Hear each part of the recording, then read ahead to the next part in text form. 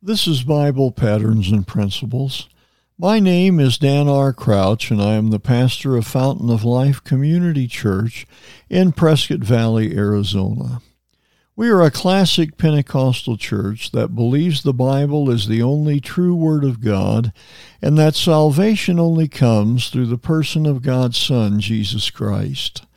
I believe the most important decision in your life is to accept Jesus Christ as your Lord and Savior. Repenting of your sins and giving your life to Jesus is the key to joy, peace, and success in your personal life. At Bible Patterns and Principles, my goal is to help you find the peace and comfort God wants you to experience. Let's look at some verses for today.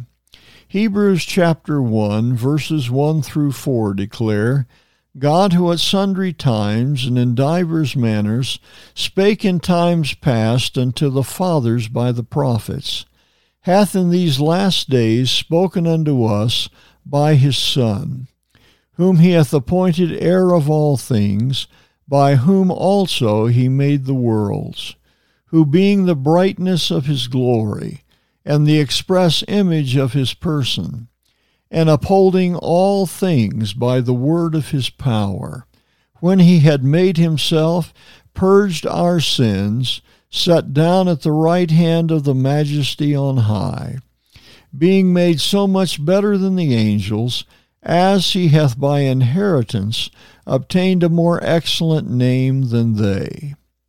We are just days before Christmas, and in Hebrews we see a tremendous description of Jesus. He is why Christmas is so important to those of us who believe the declarations of the Word of God. Here is what is declared about Jesus. He is the heir of all things. He made the worlds.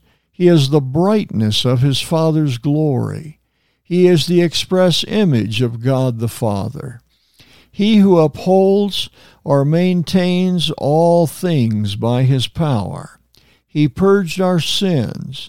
He sat down at the right hand of the Majesty on high. He is declared to be superior to the angels. As such, he is the most important person in history, and he is the Savior of our souls. As Christmas Day approaches, take the time to glorify him for who he is. Isaiah makes that declaration. In Isaiah chapter 7, verse number 14, the scripture declares, Therefore the Lord himself shall give you a sign. Behold, a virgin shall conceive and bear a son, and shall call his name Emmanuel.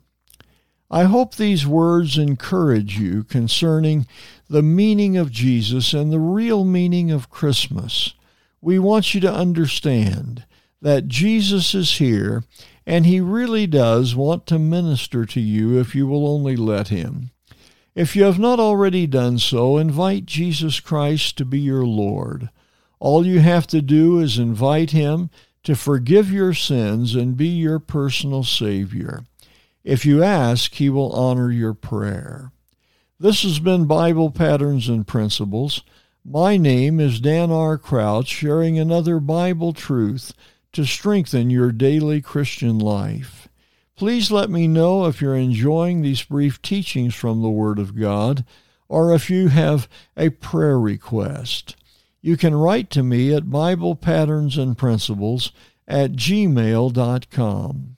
I would very much enjoy your comments and would feel very privileged to pray with you concerning the needs of your life.